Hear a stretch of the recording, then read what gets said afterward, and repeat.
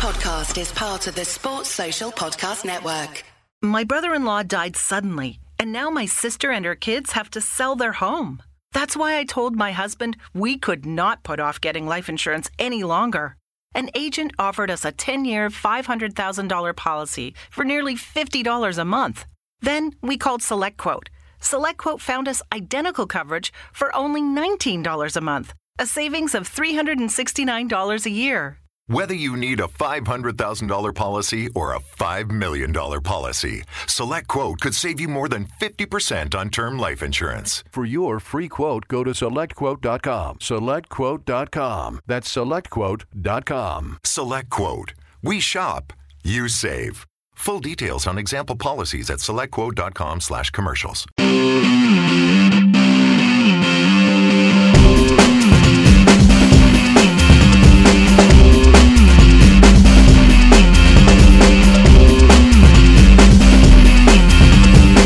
Hello listeners, welcome to the FYP Podcast. Hey! Pod 149. Wow. Near the big one. Nearly at the big 150, which is worth listening to next week. We've got a very special guest. So there you That's go. a bit presumptuous. That's brought. That's saying next week's is worth listening to. We haven't heard this week's yet. Fair point, yeah. Could be terrible next week's. What are you saying about this week's There guests? might be a lot of pressure on you next week because it's 150 and you might crack under the pressure like you do. Have I ever cracked under the pressure? Yes. Yes. We're Edinburgh show, so Fair point.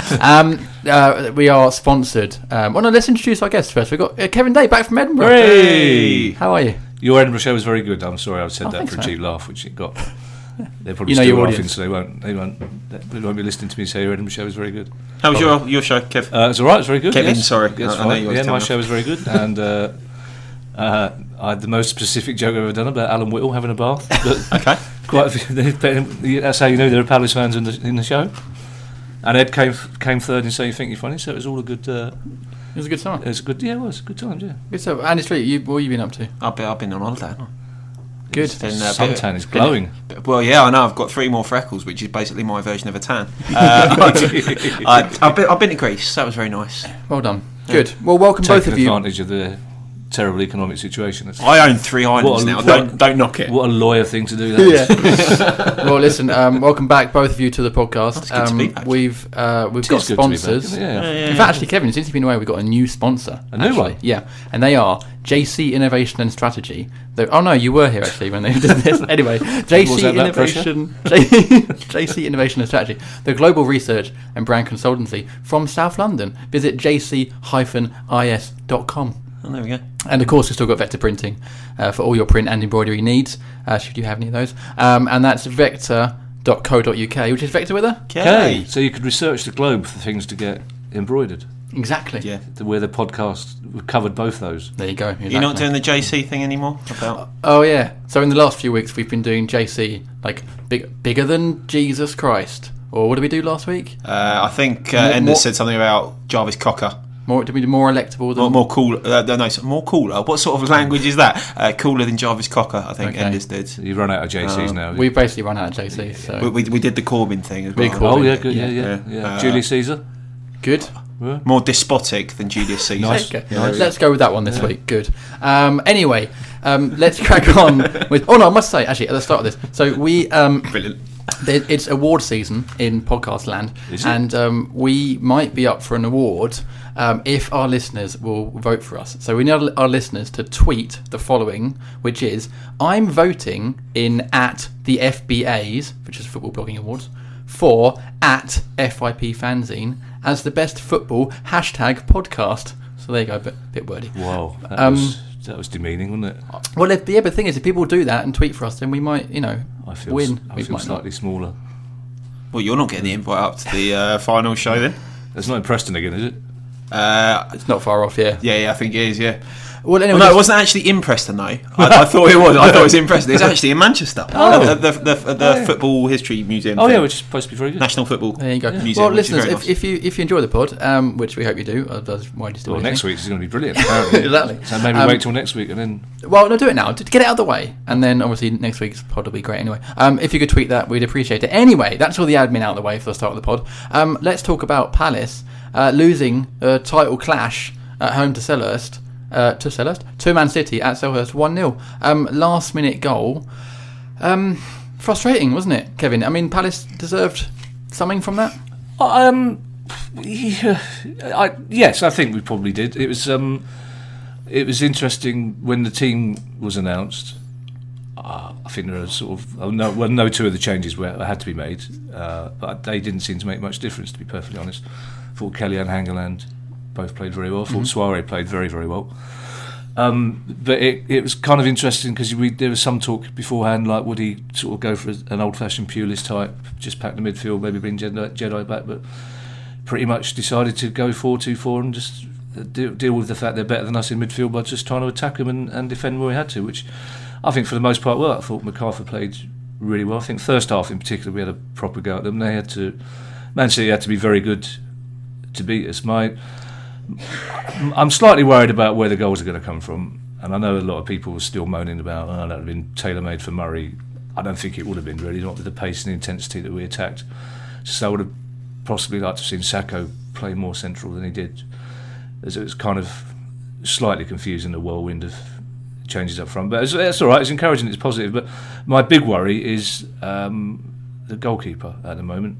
Really? Yeah, I don't think... A couple of people half mentioned it. The Norwich goal was his fault. The Chelsea goal was arguably his fault. And they talked on Match of the Day about our central defenders being slow to react to the parry, but it was a pretty feeble shot that he parried straight back out into the mix, which no one's really talked about. That's interesting because I mean, a lot perfectly savable. That's what was frustrating, is that it wasn't really a proper chance. I mean, it's just a sort of half chance, half hit shot that he just.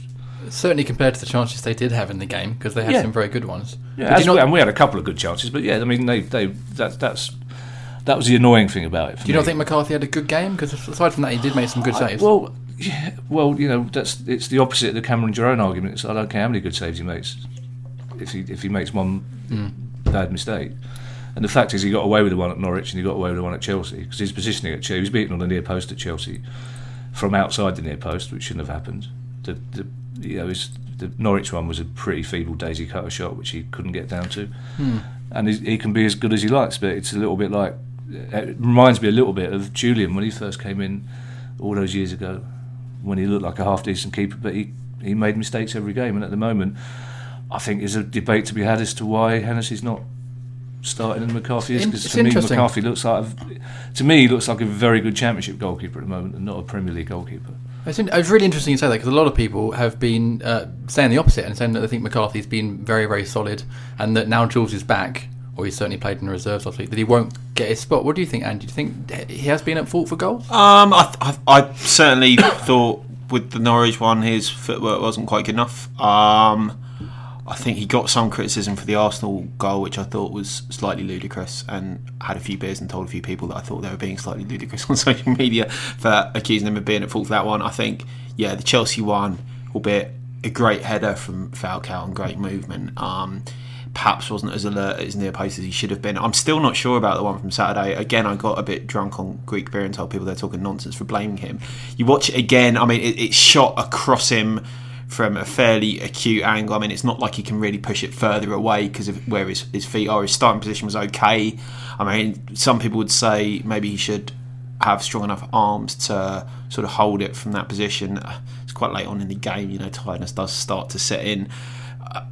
It doesn't look to me like he is bringing out any nervousness in the defence that are in front of him at the moment, and he does sort of command himself around the box in a way that I quite like. But I think it's going to be one of those things that inevitably, because he's new and he's in a role where you had an incumbent who has been at the club for 10 years and is a massive fan favourite, and a second choice who, for those who don't rate Julian, they all seem to love Wayne Hennessy, and is one of those players who's been sort of widely heralded as one of the guys who either would come in this season or who should have come in last season, and has a number of plaudits despite having not played a huge amount for Palace. It's probably not surprising there's going to be a huge amount of emphasis on how McCarthy plays and the sort of micro-analysis you get of every single shot and every single decision. And I've not thought that any of them have been clangers at all. I mean, Norwich one I thought was poor.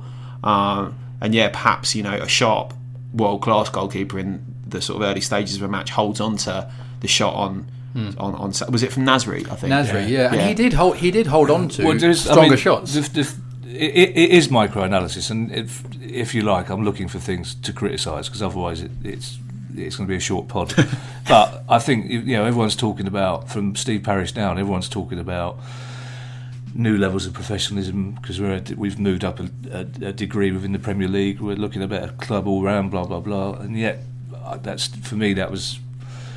I thought it was his fault. I don't think there's no point pussyfooting about it. He had a really good performance, but criticising the central defenders for not reacting quickly is one thing, but they shouldn't really. Maybe it's credit to him. They didn't expect him to parry it back, but he parried it. It wasn't a thunderbolt. I know it came through players, but he did parry it straight back into the mix. I mean, in question mark as well whether or not they should have allowed Nasri to get shot away.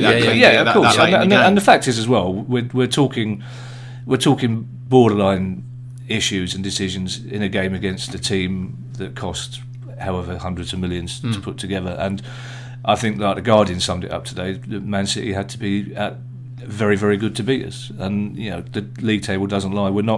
It's not like even last year when we beat them at Selhurst under Pardew. It was overlooked really, but it's backs to the wall. I mean, they battered us for a lot of that game. The season before, when Pulis tried to sort of match them in midfield, they were just at their best, and that was when Toure was arguably the best player in the Premier League, and we couldn't get near them. We more than got near them. We matched them. They had to play very, very well. They had to be very physical to beat us. We had a go as well. We were positive. We tried to score goals against them. And the fact is, we lost 1-0 at home to a really, really good team, lively Champions League contenders. And it's a measure of how far we've improved that we're disappointed by that. And the overriding feeling afterwards, though, was disappointment.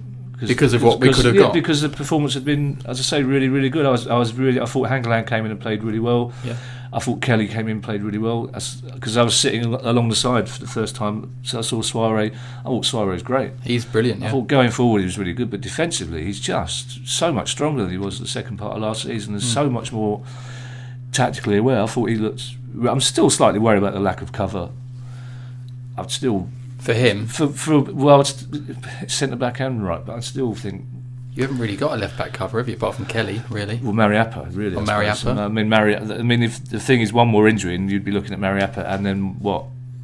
There's no other options, basically, is there? So, well, that's what we've worried about all season, isn't it? Dan maybe getting injured. And again, then we should point out that we nearly beat more. We nearly got a point against Man City with two of our first choice, and with no striker, and with no striker starting. Yeah. Just on McCarthy, then, before we move on, what would you guys do? Would you keep him in? Would you bring in Hennes? What would you do? I am playing devil's advocate a little bit, because I was just surprised that nobody made more of it, because I thought it was his error, and it wasn't. It's not the first one of the season, but clearly, I mean, Pardew, from what I can gather, made a real big effort.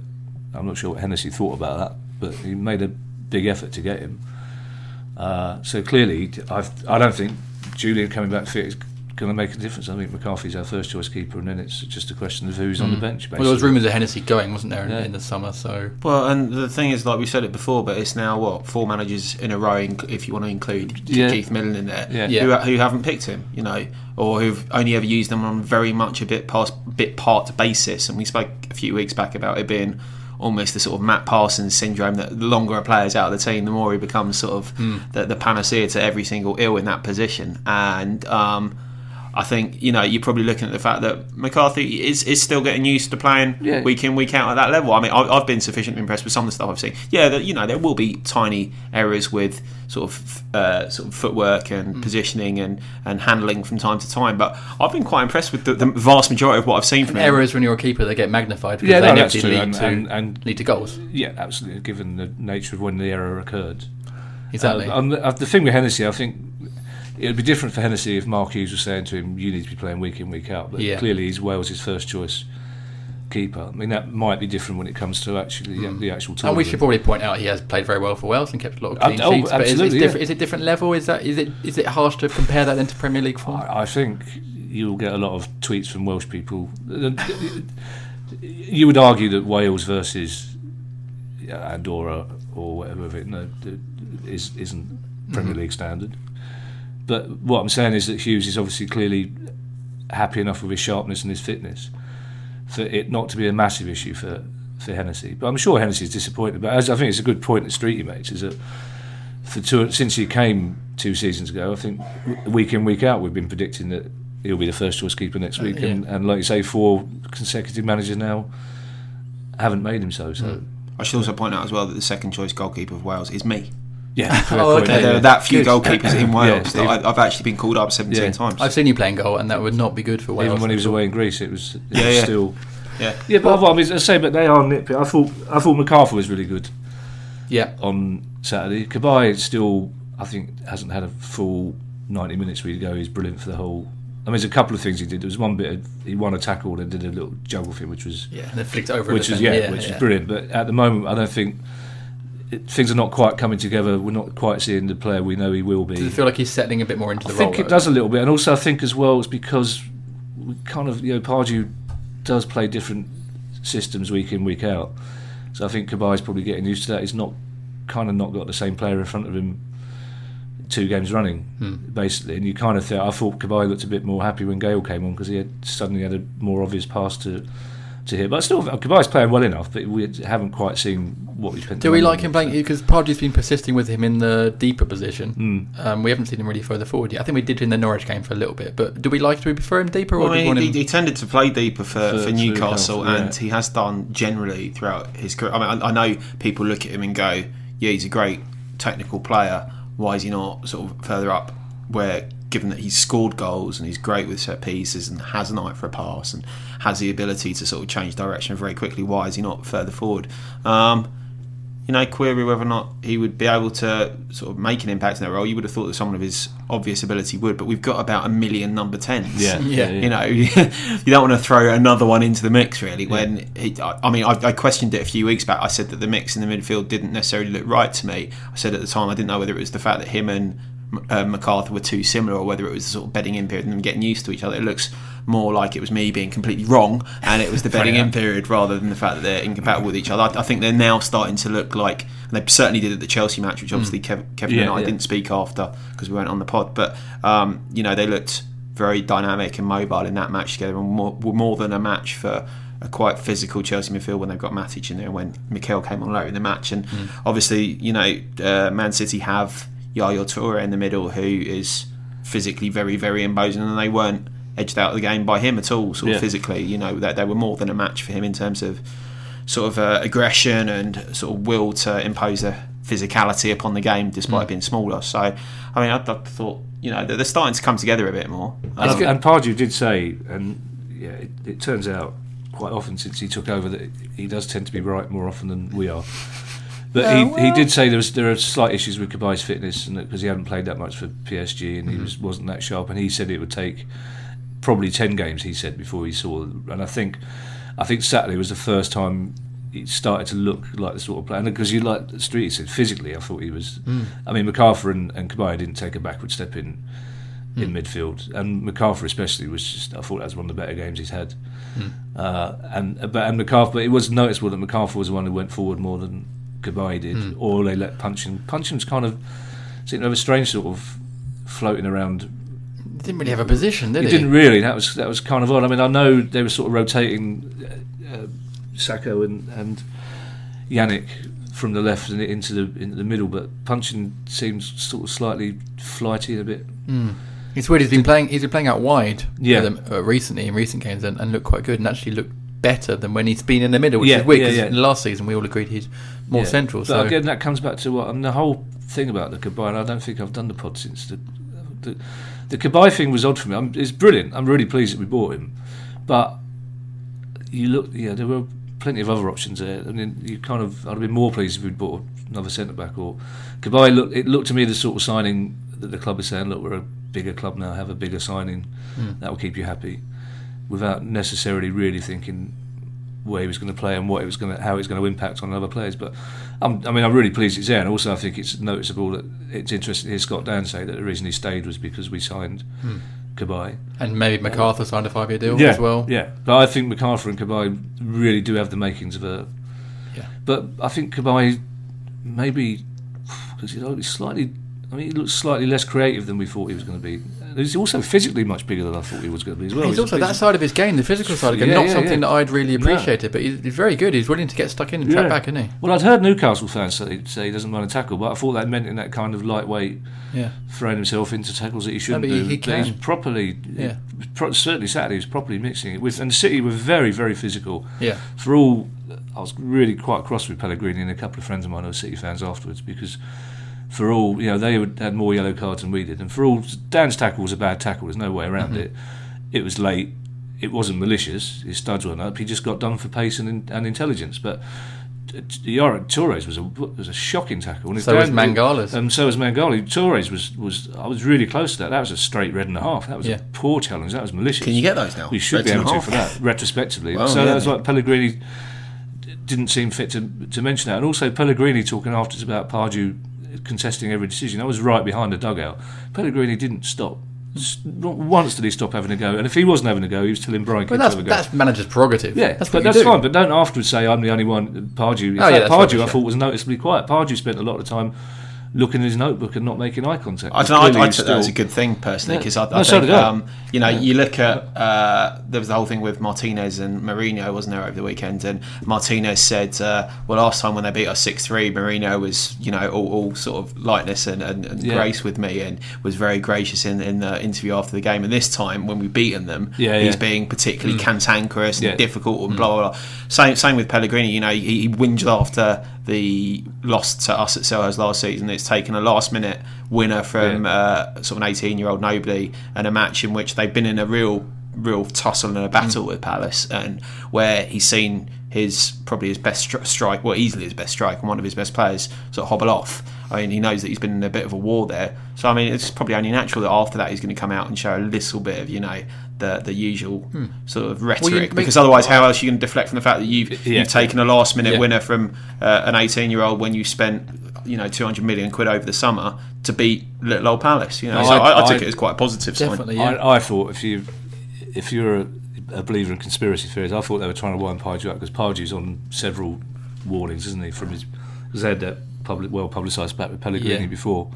I thought Pardew was, not after the Toure tackle, but for the most part, I thought Pardew tried hard not to get involved in too much stuff with Pellegrini, because they were winding him up. Yeah, well, and they shook hands, didn't they? You say that as well afterwards. So made a point to make up for it. But surely it's an indication that you've got under City's skin. Yeah. You've done exactly the job that you wanted. Oh, we do. You could see that in the first half. You could see they weren't happy with the physical approach. But we were matching their physical approach. We didn't set out to try and impose ourselves on them, because we couldn't do that. We didn't have the numbers in midfield. But we watched Palace this week. We know Palace aren't a particularly overly physical team. We're a competitive team. Yeah, no more so than any other team. We are getting bigger though, which is good to see. I think we also, in terms of our new players and stuff. Just in terms, you look at our back. Suarez not tall, but he's strong, stacked. Yeah, and Kelly's big, and Sacco is. That was always a massive. 3-4 years ago, the amount of times we used to talk about away games where we'd get muscled out of it in championship games. And that's not happening anymore. No. So we got Yala. Yala's a beast up front. He'll take them. So let's just go back to tackle. So down on Aguero, not a red. No, not for me. I mean, it's very cynical, but it's a yellow. It's not dangerous play. I don't think it was cynical. Halfway line. I don't think it was even cynical. I think. Do you not think he sort of knew what was happening and just took one for the team? No, I think he just got outsmarted. I just think Aguero was too quick for him. I think he didn't expect Aguero to have gone. I think he put a tackle in, got the old cliche, got there as quickly as he could, and wasn't quick enough. And just wasn't quick enough. And it was a foul, but it was on the shin pad, and his studs weren't up, and it was definitely yellow. There's no way that was a red. And what about the City ones? Because Touré's one was for me. I didn't see the Mangala. But do you think because the ref didn't give a red for Dan, he's not going to? I don't think there had been. The other thing I was disappointed about was a friend of mine is a Man City fan. Got in touch straight away. She said, I'm really disappointed with Palace fans because they booed Aguero. I said, I don't think it was booing him. I think they were booing the rest of the City team. Were trying to get Dan sent off because they turned it into an issue. It was immediately Aguero was, out unconscious for 4 seconds before looking up and brandishing an imaginary card. Touré was around the ref. The others were around the ref waving a card. So I don't think anybody else would have thought it was anything other than a yellow card until City got involved. And I was more disappointed that City had started to show that sort of united sense of entitlement. City don't seem to like it anymore when teams But that's going to happen when you've got the temerity to stand up and play again. But the Toure one was malicious. I mean, the ball was going nowhere. It was on the touchline. One, if not both, feet were off the ground. That could have really hurt MacArthur. And what about the Mangala one? Because that again looked sort of cynical. Sort of clipped his ankles, didn't he? As he was. I thought, if I'm honest, I thought all three of them were yellows. I think the rashest one is probably Toure's, but I mean, having watched it back a few times today and having watched it at the time, obviously, he's coming from the side, like his feet are slightly off the floor, but they're coming down. Like as he comes through him, I think the feet are more or less grounded. Like the studs aren't fully up. Came a long way. He did come a long way, and he's a very big man. So like when you see him, MacArthur's quite a bit smaller. So when you see a guy like that wipe out MacArthur, it was it's a yellow card all day. I didn't think any of them were dangerous enough to warrant a red. Possibly, but I mean, if you talk about intent, I think there was more intent on Toure's tackle to hurt MacArthur than the one on Dan. No, I think that's probably right, and I think I've watched back the Dan and Aguero one quite a few times as well, and it just seems to me that it's one of those where it's sort of the combination of him being knocked off balance but then landing quite badly on the leg that's been injured. He's not gone in with his studs. It's sort of clipped him not too far below the knee, but it's one of those where you got him with the laces of the boot rather than with the studs. We'd be furious. It's not dangerous. To be fair, if it the other way around, we'd have been very upset. But I think the other thing that annoyed, as I tried to say to my City friend, the other thing that annoyed Palace fans was that Aguero seemed to be all right, but then he decided to stop the game. He went down, and basically the City players stopped playing. They didn't wait for the ref to stop the game. It's like that kind of, again, that arrogance. So that's, I think, but the booing was more to do with the rest of the City players than actually booing Aguero. But even if it was, I don't care. I don't really remember booing. I didn't. It wasn't all around the ground, but I know it's a football match. It's pantomime, isn't it? I was delighted to see him go off personally. So I was too. Kevin De Bruyne came on. I was too, because I benched him for my fantasy team out of loyalty against Palace, and that's paid off massively. Modern football. The bloke who scored was modern football. The bloke who scored was number 72. His squad number. 72 on the back of his shirt. Okay, I think Pellegrini's forgotten he was there, basically. Well, I'd never heard of that guy, but he fair play. He scored a goal, looked all right when he came on. Let's just round off by talking about Gale then, because if you are Dwight Gale, you're probably going to be a bit annoyed that Palace have gone with no striker when you're on the bench. Did he do all right when he came on, and should he have scored that chance at the end? Well, I want to talk first of all about the whole Saka or Balassi thing up front. And I just think fundamentally, it's obviously it was limited on Saturday by the options. We would be playing Connor Wickham up there were he fit, and he's not fit. He wasn't fit for that match. I don't know if he's going to be fit for Tottenham on Sunday. But in his absence, I mean, I just don't really think that the Balassi thing can work. Really, like he's just a bit too direct, and he's not quite canny enough with his use of the ball, and it's bringing other people into play to be able to play that central role. I'd say probably the same as Sacco, to be honest. Like, even though I've already embarrassed myself once in reference to Sacco this season, I'll say, in terms of him playing in that sort of very, very central forward role, I just don't see him having the ball retention ability or the sort of passing ability or sort of knowledge of where runs are going. Like, he's great at beating a man, he's very physical, and he's clearly a very good finisher, but he's not going to play the sort of Wickham role. So I think Pardew probably needs to have a think about what he's going to do when Wickham's not available. I wondered, because we had this chat before and after, I just wondered, with the pace that we tried to play, whether he would have started with Wickham anyway, because I thought it was quite, especially the first 25-30 minutes, it was quite exciting the way we got the ball. You mean start with Gale? No, wasn't Wickham. I just thought the way we started, I thought that maybe something that Pardew had thought about anyway, because it was like that maybe he thought that trying to roll the ball into a central striker who was about to go would slow everything down. And they were so big at the back. They've got two really good central defenders, a really good screen, that maybe he thought that the best way forward was to get the ball in the box as quickly as possible and run at them. And run at them. Either with the early crosses or just to run at them and then sort of rotate who was in the box at any given time. But it didn't quite come off. But I don't think, people said, if Murray had been there, that would have made a difference. It would have changed the way we played entirely, I think. And I think Pardew almost was happy to sort of not get involved in the midfield battle to get the ball, because we were far more direct than we have been for a long time. And I thought there were times in the first half where I thought they struggled to cope with it. The other big question, of course, is where is Bamford? Don't know. Didn't get in the match day squad, did he, in the end? No, which is a slightly odd. Well, I thought it was a slightly odd signing, to be perfectly honest. Like, Well, I thought Wickham was the odd signing after we got Bamford. I think, to be honest, if you're in Crystal Palace's position, the sort of player that you're going to get to improve your squad is probably not going to be a lone offshoot of someone who's above you in the league. Like if you just come up into the Premier League and you're at Bournemouth, for example, I don't mean that particularly disparagingly towards Bournemouth, and no disrespect intended at all, but the sort of player who's going to improve our squad just now implied. Is not intended, implied.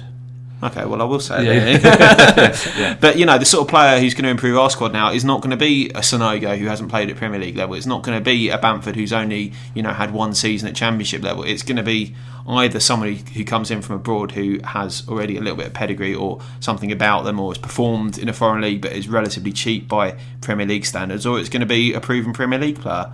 And in some ways, I just found it a slightly strange signing because of that. He might prove me completely wrong, as so many people have in the past.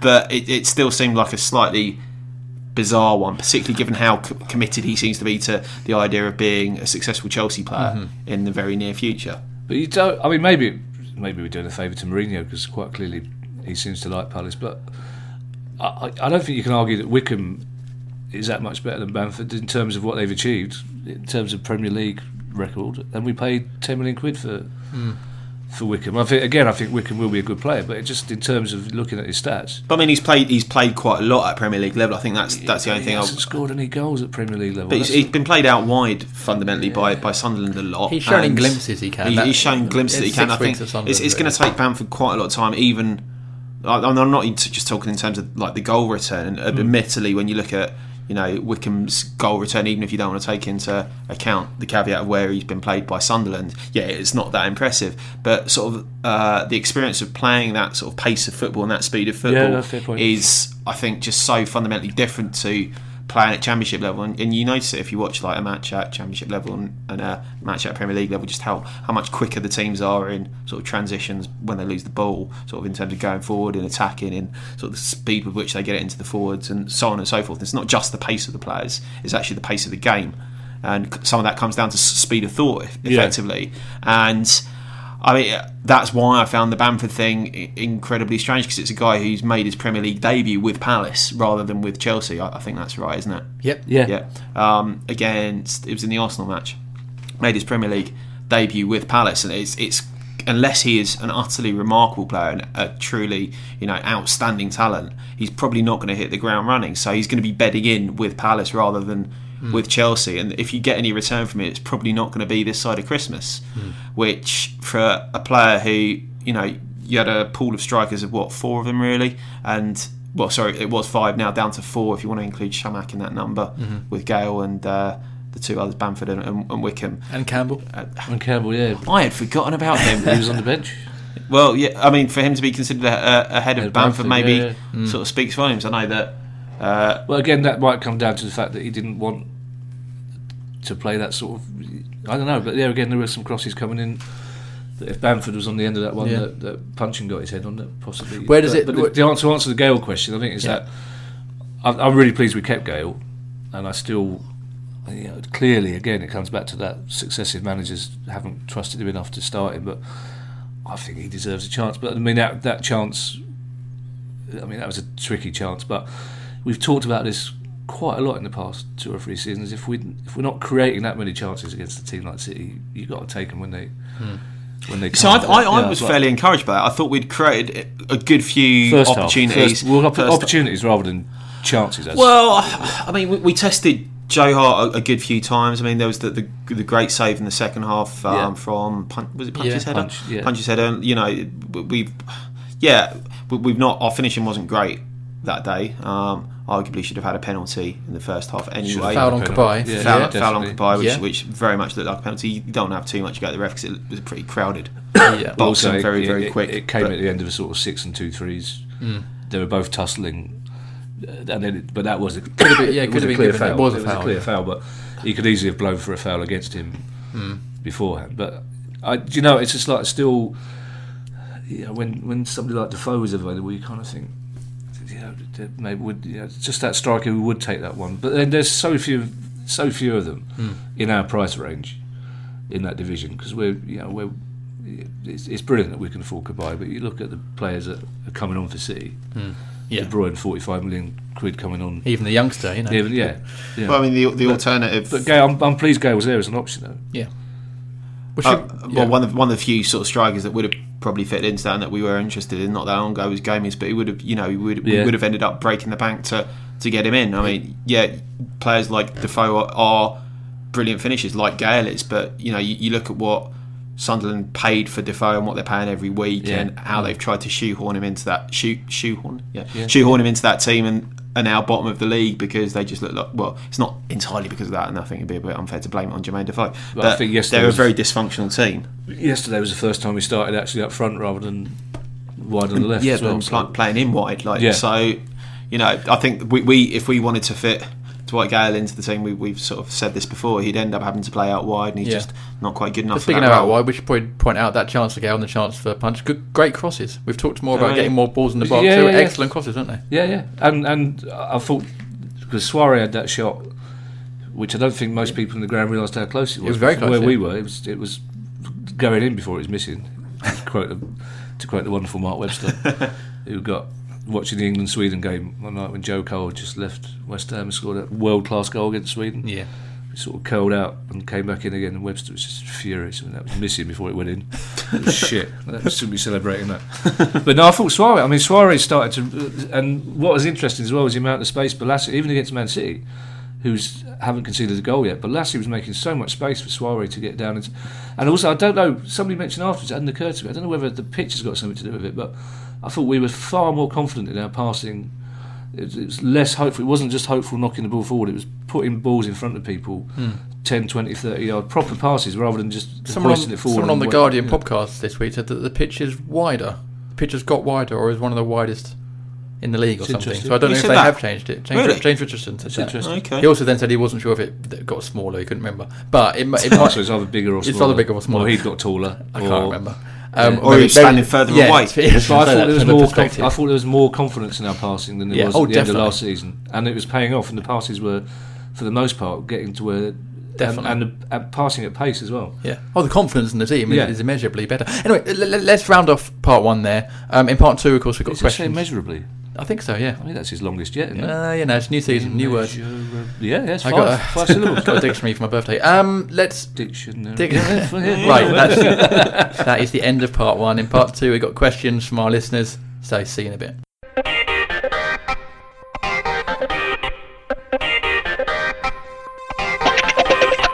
And listeners, welcome back to part two of the 5-Year Plan podcast. Hey. Pod 149, sponsored by JCIS, that's JC Innovation and Strategy, the global research and brand consultancy from South London. Jazzier than John Coltrane. Nice, let me do nice, the website. The website is jc-is.com. That was a good one. Jazzier than John Coltrane. Yeah. Good. And of course, Vector Printing for all your print and embroidery needs. Go to vector.co.uk, and that's Vector with a K.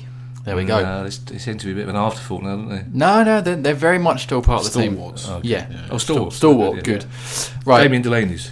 Exactly, they're the demos. You fall back on them when other embroidery companies aren't. How dare you say reliable, that, reliable.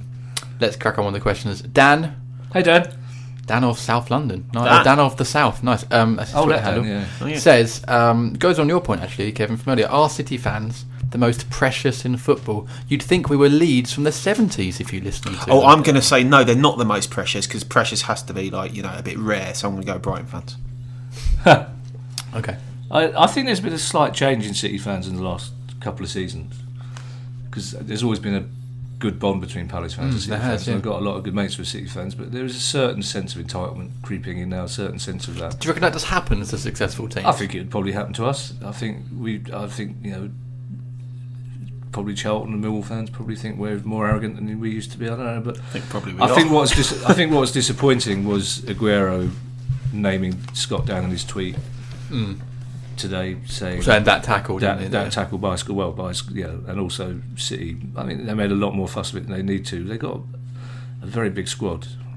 I know they're playing in the Champions League on Tuesday, but I think, especially given the other tackles that went on in the game, I think it was a bit ungracious to behave, to react the way they did to Scott Dann's tackle. And it was a bad tackle. There's not one Palace fan who would say it wasn't a bad tackle, but it wasn't. But if City hadn't, if Torre and Mangala hadn't done their tackles, you might have been like, okay, maybe fair enough. But the fact that they did the tackles are as good, if not worse, they were really it's a bit rich for them to. City are a very physical team. Yeah, they're a very physical team, and it's just that they are. It's not all City fans, but there are one or two, especially in social media, who are starting to go, oh yeah. That sort of attitude that Arsenal fans always had. Oh, if you're going to go around tackling us, and then what's the point? If you're going to go around playing football against us, that's not. There's nothing wrong with being physical. Being a physical team when you need to be. And we're not. We are more physical than we probably were even under Pulis, but we're not. We're not dirty. All right, we've got to. But again, that Scott Dann. Let's not be hypocritical. If it was the other way round, we probably wouldn't be furious. But he wasn't through on goal. Exactly. There was plenty of cover, and it wasn't. I don't think it was. I think it was cynical, not malicious. You know. Yeah. He's meant. I think he's probably meant to bring him down there, but he's not. He's not gone in there intending to hurt him. You know, he's not a Mitrovic or anyone like that. He's not a lunatic who goes around, being entirely cynical the entire time like Costa. He's never done that before for Palace. He just got caught for pace and decided to make a fairly professional foul, which it happens, and he took the booking that he deserved. So it's a little bit sanctimonious, but I suppose you're going to get that. Can I pose you this question then from Tony? No, you can't. We're done with questions. Okay, well, that's the end of part 2. Tony G. Hey Tony. Says big team bias does exist, but do we sometimes suffer from small team paranoia? I heard a few moans about the Man City. Who told him that? Listen, a few moans about the Man City bookings. Should have been read, but for me, Dan was as bad as Mangala. Is that a thing? Small team paranoia? I think every team. I think Man City fans probably have the same paranoia. United fans would say City fans have got that paranoia. There's still. I think most Palace fans. I thought the referee, as it happens, was very good on Saturday, and I think the longer we stay in the Premier League, the more decisions will start to even themselves out. I'm sure Watford, Bournemouth, Norwich fans are doing their pod at this very same moment. I hope not sponsored by Vector with a K, but well, if I find that to be the case, with an L, as Watford fans will probably spell it. I don't know. But probably drafted fellow podders from Indonesia, a couple of podders from Granada. It's like a trilingual pod. He's a good player, that fellow podders. Yeah, I'm sure they'll be sitting there doing the pod saying you've got to work much harder to get decisions. But I think also as well with Pardew, I think it's noticeable. I think, well, it may be anecdotal, it might be imagination, but I think with Pulis prowling the touchline and Pardew prowling the touchline, we'd probably get a few more decisions go our way than we used to. But I think there's no fear of United anymore from referees now Ferguson's gone. I think I had no complaints about the ref on.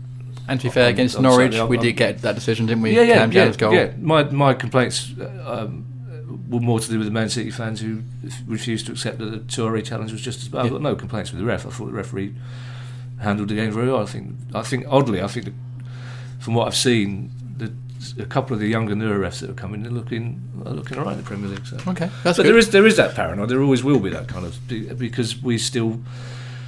Most of it, this is all new territory for us. Well, used to be an underdogs, aren't we? We're used to the sort of siege mentality. Yeah, absolutely, yeah. And we weren't, oddly, we didn't go into that.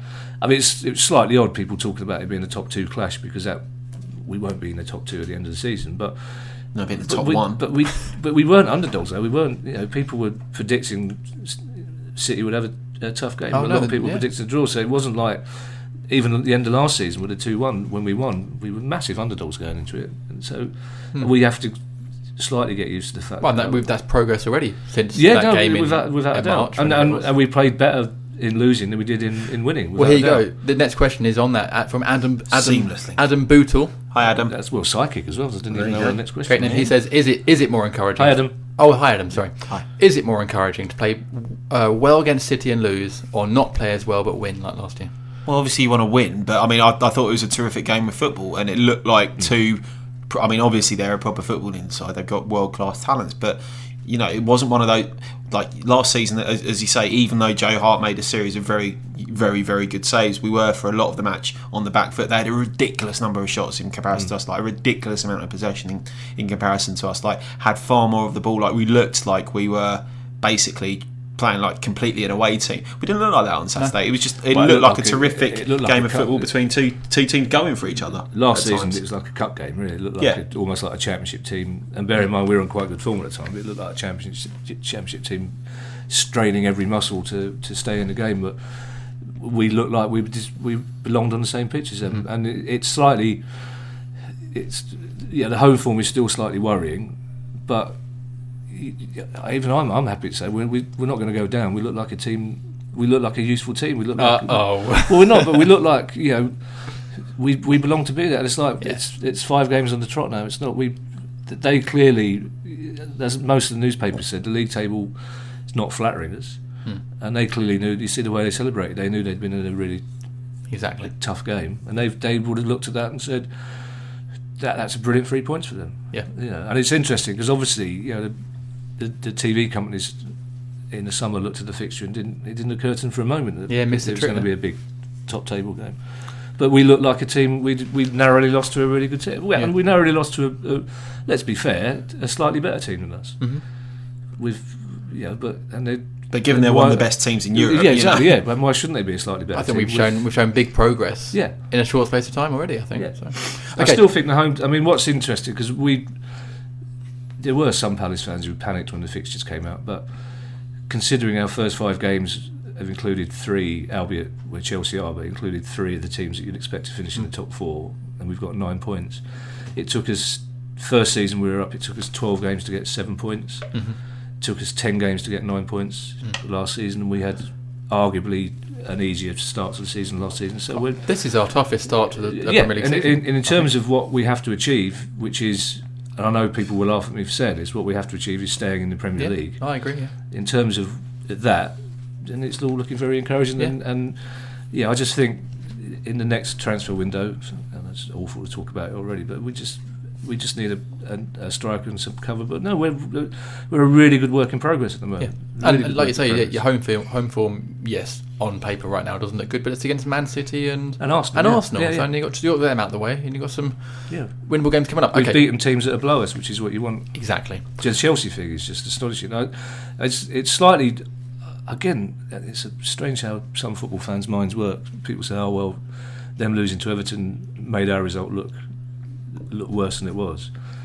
But we went to Stamford Bridge, and it's only the second. I don't think we've quite got the credit that we deserve. It's one of the second team to beat them at Stamford Bridge. Pardew's the only manager who's beaten Mourinho three times. Beaten him 3 times. So, but we deserve to win that game, and it's a different Palace because in years gone by, if that equaliser would have led to them scoring another goal. But it didn't. We just carried on attacking, and our right back went up and scored a goal, which was ridiculous. And we deserved it exactly. And that shows the progress that I think we've made so far. Next question is from Andy Bell. Andy. Not the guy from Eurasia. No, sorry, Endicott's no. I thought. So we have to keep saying it in case one day it is the bloke from Eurasia. Yeah, it might be. I don't think he listens as well. Can you imagine if it one day was? That'd be great. Endicott would be so pleased, wouldn't he? He always looks pleased, but I think he looked particularly pleased. Lost a bit of weight, Endicott. I saw him Saturday. He's lost a bit of weight, hasn't he? Well, are you sure it just wasn't because it was hot? Mainly around the legs. No. Anyway, first time I've seen him. I don't normally see him full length, do I? He's normally sitting down when I see him. So he's got quite skinny legs. It's quite fetching.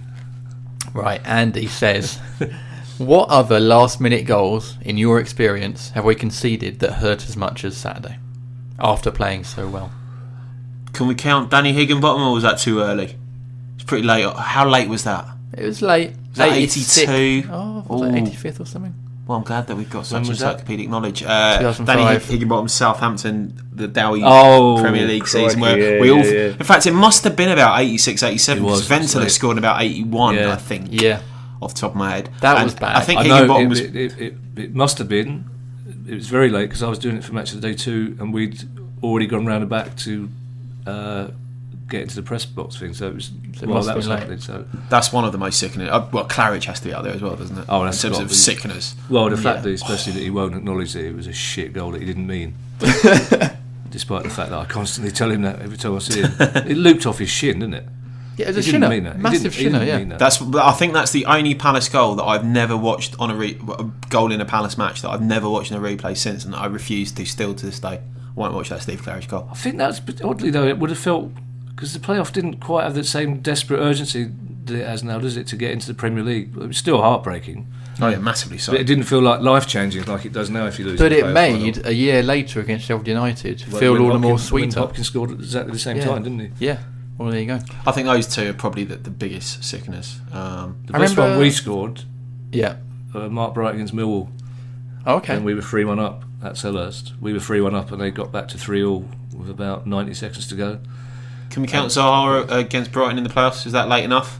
Yeah. Or I think if you're going for a Palace one, you go for Dougie at Stockport.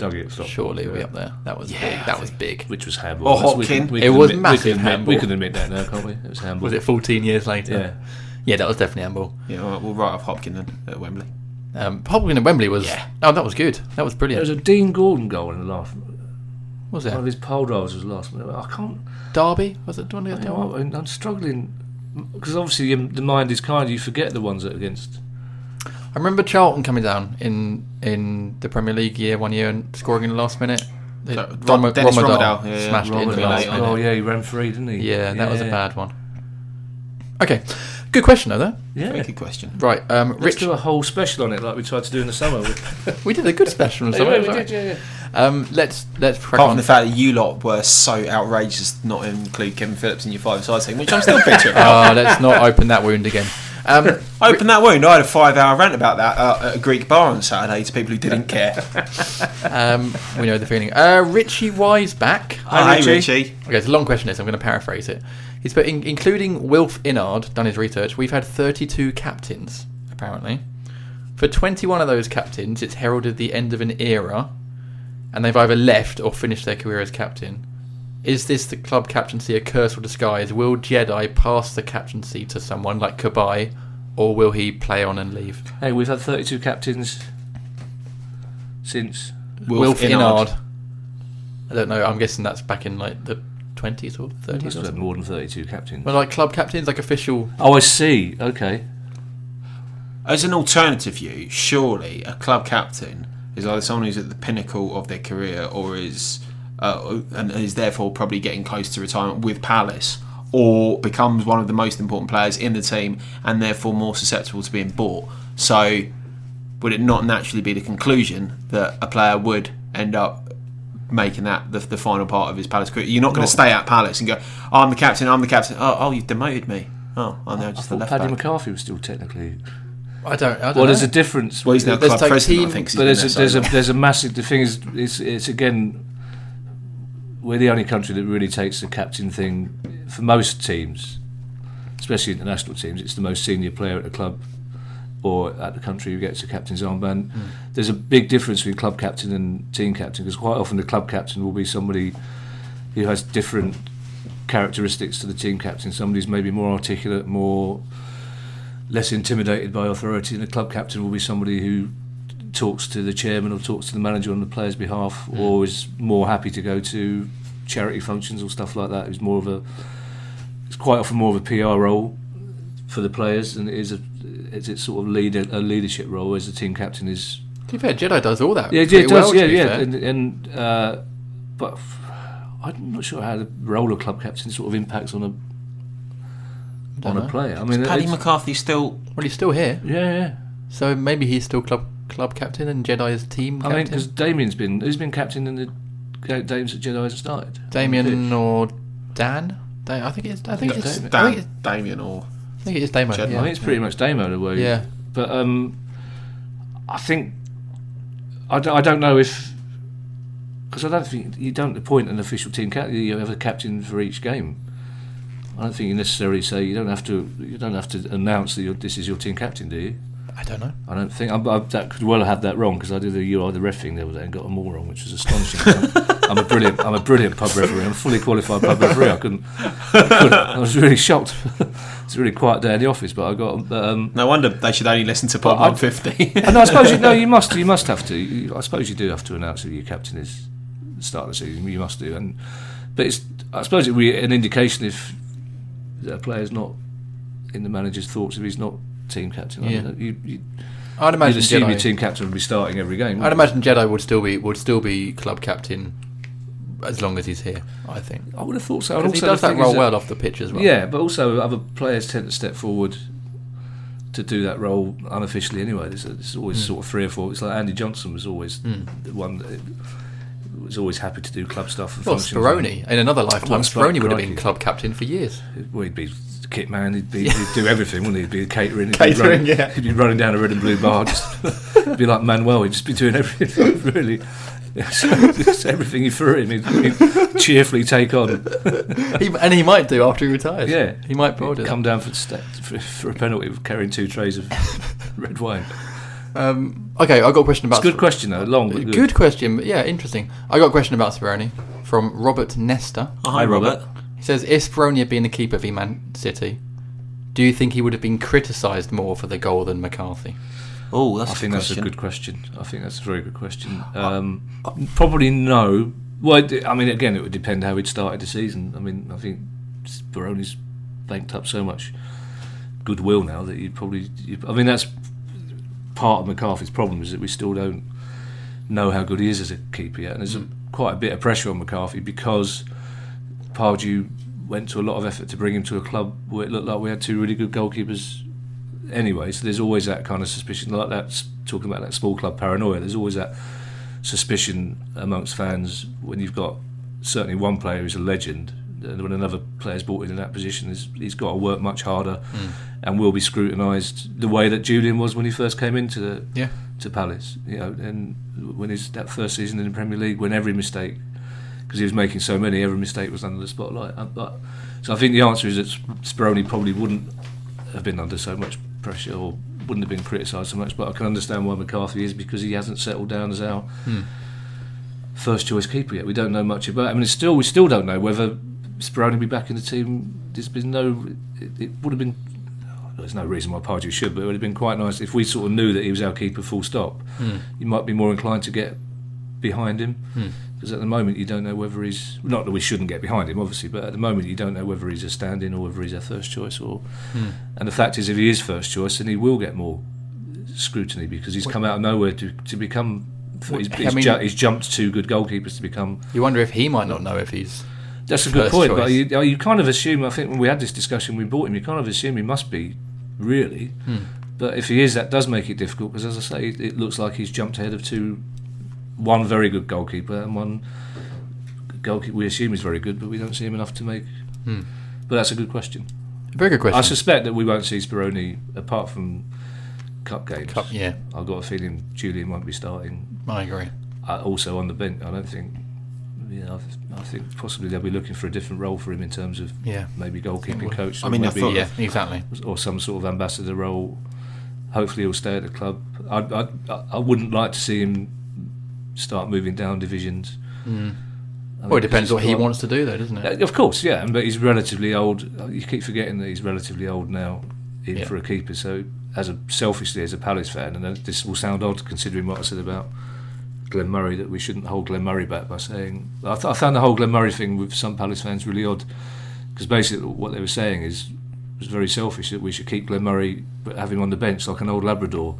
It's like, he's not going to play, but we'd like him. It's nice for him to be around the house. Throw him a ball. And then they were kind of saying, why have you let him go? Because he wanted to go and play football. He wanted to go and play football. Exactly.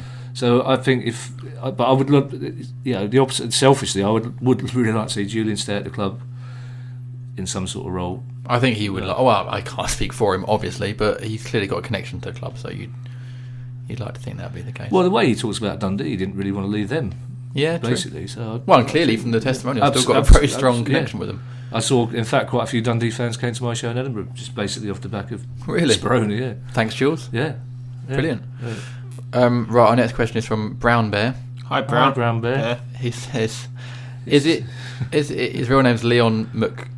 Hi, Leon. Sorry. I was hoping it was a Native American tweeter. One of our Dakota Hills Palace fans. Well, hey, who knows? We might have fans out there. He says, is it okay to use bubble bath in the shower if you run out of shower gel?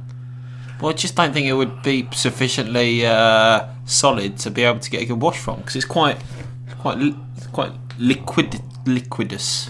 That's a word, clearly. Hold on. You naive fools. It's the same thing. It's not. It's more. It's just solid. Surely just go to the factory. It's one big tap. They just put different huge washing up bowl splurt. Well, not all of us have a sideline in BBC Science. Washing up kids liquid bowl, documentaries like you. hairdress, shampoo, conditioner. It's the same it's thing. all the same thing. All right. Just different colour, different bottle. Well, I've learned something. Well, there you go. What? That's the most middle class question we've ever had. That's ruined my outlook. Just have water. That'll be fine.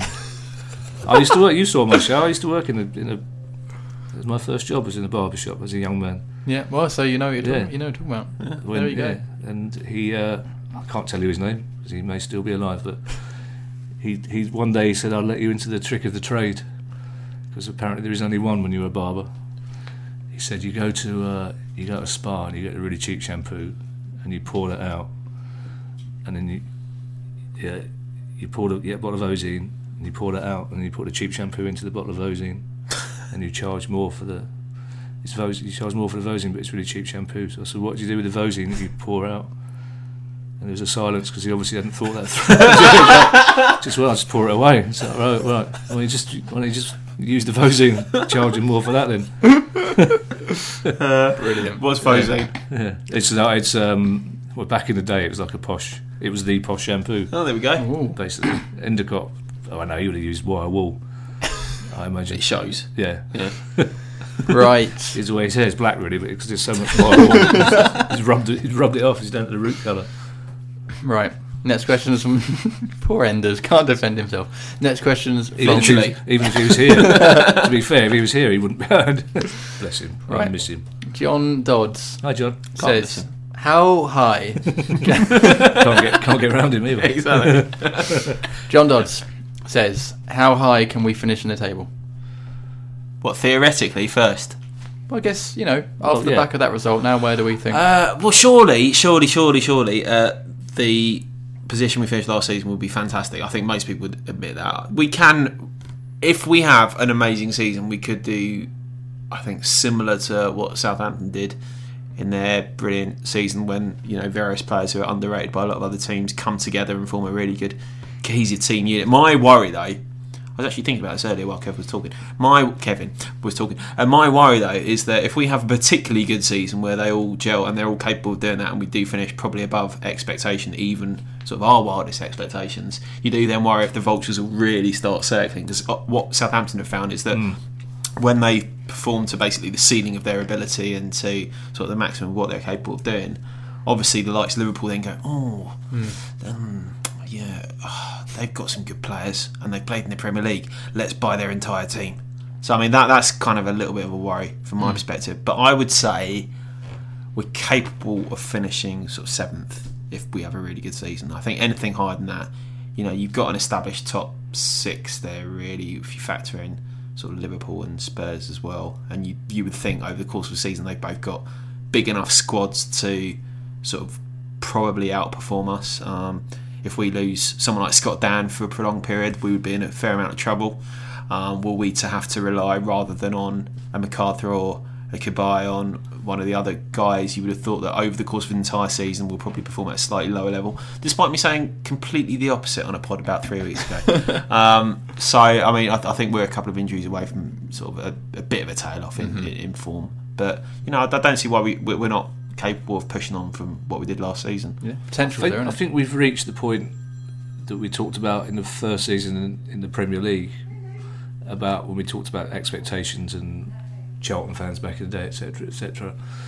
I think if we start talking about where we can finish, then disappointment is the inevitable outcome. And I still, forgive me for saying it, and it is, people will be going, for the love of God, and throwing whatever they're listening to at the wall, but first thing is to stay in the Premier League, and I think we will do that, and then see what happens after that. I think what's interesting this season is that already I thought that Norwich, Bournemouth and Watford would be pretty much nailed on to go down, and that sort of took some of the fear away, but I'm not sure that's the case anymore. Look, it's hard looking at, even though Newcastle are losing as we speak, Sunderland look pretty poor. No one looks like they're a basket case at the moment. I thought Leicester were going to struggle this season. Absolutely, and I think they're in a false position as well. But no one looks like they're a basket case at the moment. So I don't think there's any obvious candidates for going down. So I think it's going to be tight. But I think it's hard to say it out loud, but we look a better football team than quite a few of the teams in the Premier League. But I do worry about the home form.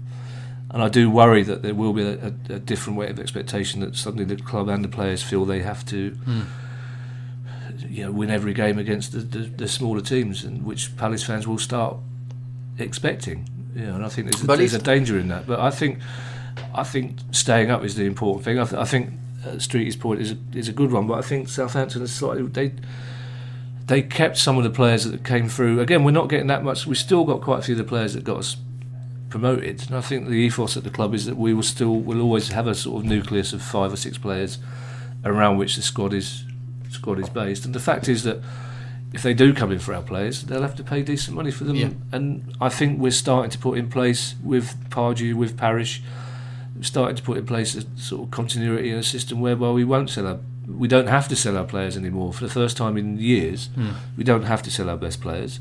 And if we do sell them, we'll get good players in, because it comes back to what we said about Scott Dan staying. The more players like Kabaya we sign, because it shows we're a club with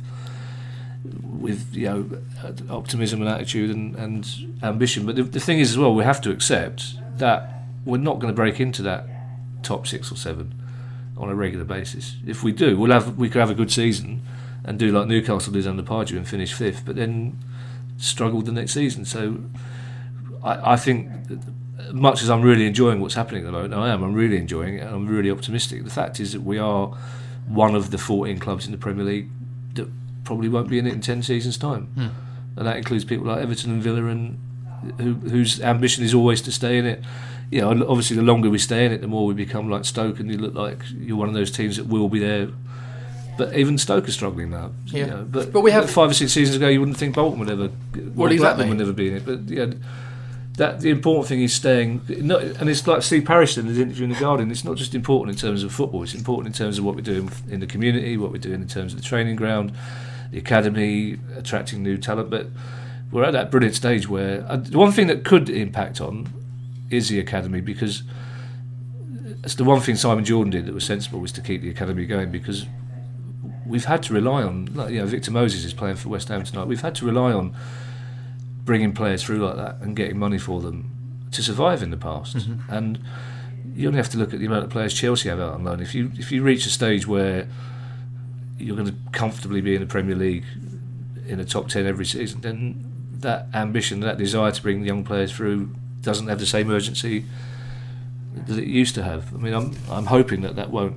But that's something that Palace fans, or the Palace as a club, are passionate about. Yeah. So that's something that's important to our identity. Yeah, but the thing is that could change if we become a bigger club than we are at the moment. I doubt it will, because I think we'll always be a club that attracts people from the local area. But that is one of the things that could change. But for the most part, at the moment, I just think it's just brilliant. Just enjoy it. Let's not start saying enjoy the ride. Yeah, let's not start saying where can we finish? Can we get into Europe?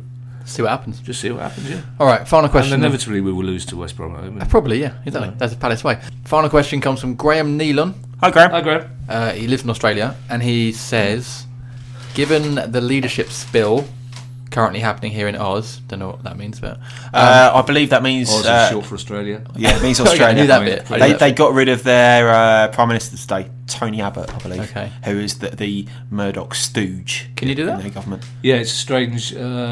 Invoked a strange Australian rule. It's his own party who've got rid of him. Okay. He's the Liberal Party, but even though he's a very far right-wing conservative ideologue. Okay. He's the one who's been particularly harsh in the things he said about sending the Navy out to sink boats full of refugees off the Australian coast, etc., etc. Probably best to get rid of him then, I'd imagine. Well, we don't know the ins and outs of these things, do we? But, we don't, and obviously that's not why we're doing a podcast. Yeah. But anyway, there's more. We do, but let's not talk about. There's more to Graham's question. Sorry, Graham hasn't just asked us our opinions on what's happening in Australia. He says, on the back of that, which Palace player would make the best Prime Minister? I'd go for Shamak. Because because the electorate would be so baffled by what's going on top of his head that he could sneak in any party political broadcast. He could just say, he could be promising a giraffe for every garden, and no one would take any notice. So they'd just be going, what on earth is... I'd vote for that. How's he get? And let's face it, if he can manage what's happening on top of his head, he can manage a country. That's his tagline right there. That's it. That's it right there. I think it's probably for the best that I think none of them would make. I would take it. Well, Julian would be good. I think Julian would take on too much. So he'd be travelling. He'd be trying to do the NHS and ISIS and somebody's garden. Yeah, he would. He'd be doing all sorts. of things. Fixing the potholes. Basically, as well, himself. But he'd be good though because he talks well and he's nice. He's a likeable guy. Yeah, so he is. Yeah, lovely. It'd be nice to think that we've moved on enough to have an Argentinian as Prime Minister. Well, why not? I'm sure the Sun would love that. Jesus Christ, can you imagine? Street, who do you vote for? Well, I think we've got a range of options, really, haven't we? We've got Bamford, who obviously, having been to Harvard's part of the political elite anyway. Okay. He's booked learned, hasn't he? Yeah, exactly. Yeah. You've got Joe Ledley, who has the Corbyn bid thing going on, but also is Welsh, like Lloyd George in the early 1900s. Good. Yeah, thanks. Yeah, good knowledge. And that's it. I thought of another one, but I've completely forgotten it now. So yeah, or we could have Yannick Bolasie, because I believe he'd probably do Prime Minister's questions to a grime soundtrack. Oh, that would be good. He does like these little videos, doesn't he? So probably Periscope from like the House of Commons or something completely against normal conventions. So I think he'd shake shit up as the. As the phrase goes, and that is the most street that the street has ever sounded. Thank you, Graham, for that question. That was very good. And thank you, listeners, for your questions. In part 3, we look forward to Palace's game against Tottenham. So we'll see you in a bit.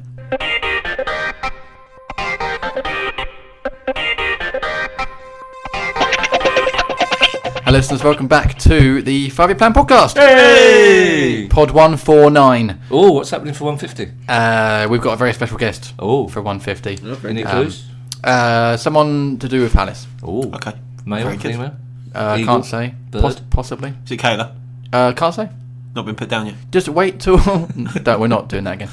Just wait till next week and you will find out. But listeners, it's a very special guest to cap off 150 podcasts. We don't have to wait, as we know. Yeah, obviously you know, so but don't I'm excited. say it. Don't say it now. Alan Whittle, I don't know how you found him. This is great. Alan Whittle's on. Derek Posse. How did you get Derek Posse back? Just following a load of people saying, we want Whittle, we want Whittle. Right. We are, of course, sponsored by Vector Printing, of course, for your print embroidery needs. Go to vector.co.uk. That's Vector with a K. Oh, it's of course now, is it? And we're also sponsored by JC Innovation and Strategy, the global research and brand consultancy from South London. Visit jc-is.com. And listeners, please vote for us in the football blogging. You didn't do the more... Oh, I didn't do JC thing. is.com, is that wise in this day and age? Oh, God, no. We don't have time for that. It's an internet thing. We don't have time for that. What do you want to do for JC? More legendary than Jim Cannon. Good. Oh, good one. Yeah, very JC, good. Yeah, excellent. And listeners, you can vote for us in the Football Blogging Awards by tweeting the following. I'm voting in the @TheFBAs for @FYP Fanzine as the best football #podcast. And if you do that... Catchy. It is catchy. And if you do that, we will very much appreciate that. Indeed. Now, Palace are playing Spurs away in their next game. A game last season that Palace played very well in and arguably, well, not even arguably, should have got all 3 points. 0-0 last season. It was 0-0, and then we beat them at Selhurst. Carl Mortimer's got a question for this game. Well, the question is in part 2, though. Can you say hi, Carl? Oh, hi, Carl. Yeah, well, it's thrown us a little bit. He says, do you start Gale at Spurs? Well, I'm not the manager, so probably not. It's a very good question. It would depend, I suppose, on Wickham's fitness, on the availability of other players. I think the answer is that he won't start, to be perfectly honest. Again, Gale suffered. In an ideal world, 10 years ago, Gale would start next to Wickham, because I still think Gale's big problem, as we've discussed before, is that he's an old-fashioned striker in a world where 4-4-2 is considered so out of date that no one's going to give him a chance playing next to a big...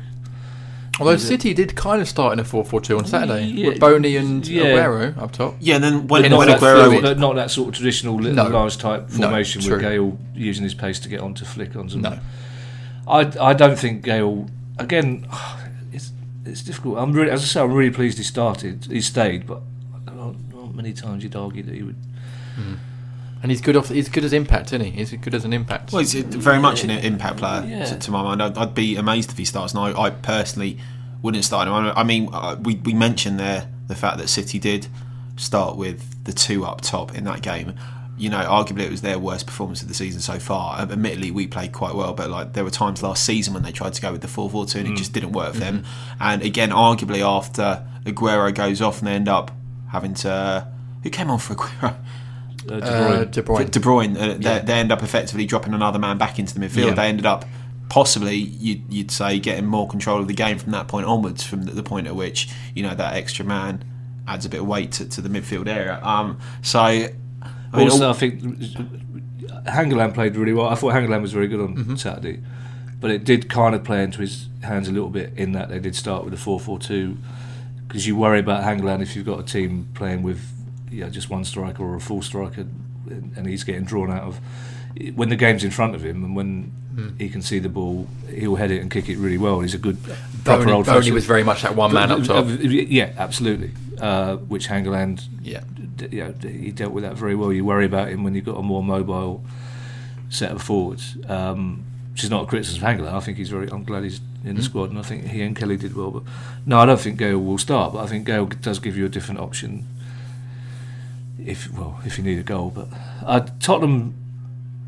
look pretty poor. I watched the Sunderland game, and obviously it'll be, knowing Palace, it'll be Kane's chance to score his first goal of the season.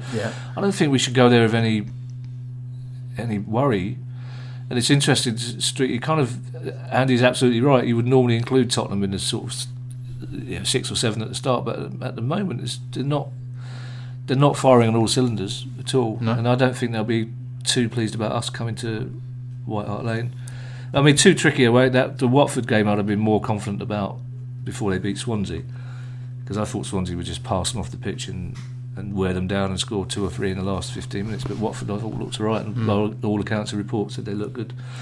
And the fact is that the away form has got to stop somewhere. I mean, the away form is freakishly good.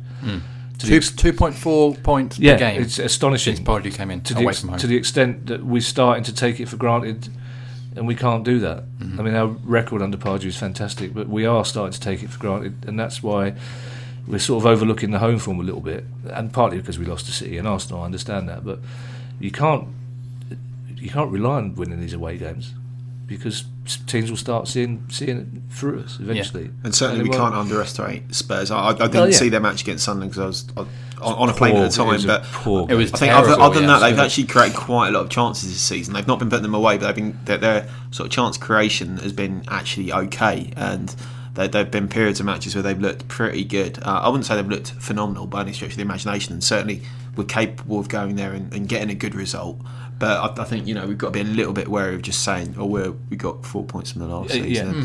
Spurs. And, I thought what was interesting watching them yesterday compared to watching Palace on Saturday was that Tottenham are very slow. They move the ball about, but really slowly, and Sunderland had so much time to get men behind the ball, whereas we were moving the ball about so much more quickly and so much more precisely. And I do think, I'm not scared about going there, but I'm scared about us sort of just taking this away form for granted, because it'll end eventually. It can't, just the law of averages. We can't. But there's clearly something that Pardew and the players are doing that makes us so good away from home. What is the kind of the recipe behind it? Teams have to be on the front foot, don't they, against us if they're the home team, and we're set up to play as a counter-attacking team. That's always going to be more conducive where the home team tries to play like a home team. I'm not saying anything because I asked him that question at the Player of the Year, and he called me an idiot. Oh, right. Did he? Said that was a layman's question version of an idiot's question. Well, he didn't answer it. I accept the criticism for myself.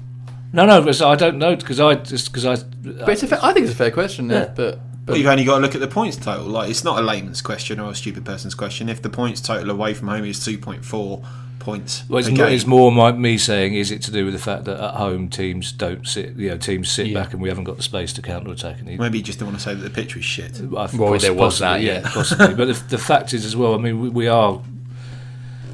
I think we are still set out to better as a counter attacking team, and that's why we probably look good against City, because City, it doesn't matter if City are home or away, they'll still play their way and attack you. But you have to think that eventually, I'm amazed it hasn't happened already. You think there's obviously good managers out there, but they can't seem to come up with a way of stopping us playing that way. But it's also, I do worry because we still haven't got a natural goal scorer. Well, we have in Gale. Yeah, It doesn't fit our system. Yeah, fair point. Or Sacco looks like he might be, but I don't think Sacco- Sacco's going to get 20 a season. Not yet. No. Definitely not yet. But it's interesting. We've got options as well. You know, we got certainly got options off the bench. Again, it comes back to being disappointed about losing at home to City. When in the past have we talked about going to White Hart Lane and saying, well, we should be able to get something there. Exactly. And in fact, I work with a Spurs fan, and he's terrified. Yeah. A lot of Spurs fans are not looking forward to Sunday at all because of the way we played last season, and because Palace are now, by teams, supporters of other clubs, seen as a viable threat and a decent team. Yeah. Yeah, and Tottenham haven't. I mean, even allowing for the fact they won yesterday, they didn't look impressive, and it was against a pretty poor Sunderland side. I know Sunderland put the effort in, but you kind of would hope they would do that. But that's why, if I was a Sunderland fan, I'd be worried because they look like they're having to work really, really hard just to stay in the game against teams. Yeah. And apart from Defoe, they've got it just doesn't seem any goals in them. Well, we've taken one of their main strikers. Yeah. That 1 goal in 2 seasons. He'll come good. He will come good. I got faith in him. That's kind of it, folks, for this. Should we have some predictions for the Spurs game? No, we're grown-ups. Are we? Are we though? No. Okay. Well, I say a lot of stupid stuff that ends up being disproven very quickly. So I think when it comes down to putting something that's quantifiable and then very, very, very precise that people will come back, then no. Okay. We're going to win 1-0. Let's just share the league table. We're down to 6th now, which is basically a disgrace. But we are 7 points ahead of the bottom 3 for those of us with a pessimistic. There you go. That's the important thing. Are we safe yet, Kev? Yeah. In. Are we safe? I don't think we'll go down. Okay. So therefore, yes. Wow, there you go. Earliest. He's cursed it, hasn't he? No, I don't think. I just can't see us. Barring a disaster. Which Palace are perfectly capable of doing, barring Pardew, leaving for some reason or getting the England job or whatever. Then, or Dan getting injured, or but even so, I think we've still got enough about us to not get relegated. And on that positive note, exactly. Yeah, let's end the pod there. Chaps, thank you very much for being on, and welcome back to the pod to both of you, listeners. Oh, one more thing. FYP issue 43 was on sale on Saturday against Man City and sold very well. So thank you to everyone that bought a copy. Are there any left? There's some left, which I think are going to be. When will they be on sale? The next home game, I think, which is against West Brom. There will be some left because you forgot to go and sell them, didn't you? I didn't. You've got a phone call when you're in the pub saying, "Why aren't you out selling the fanzine?" Oh yeah, no, I did technically. Yeah, I got. Next home game's Charlton, isn't it, in the cup? There might be some Charlton. Technically. There might be some Charlton. Thank you for listening, listeners, and we will see you next week after Spurs for podcast 150. Ooh. See you then. Goodbye. Bye.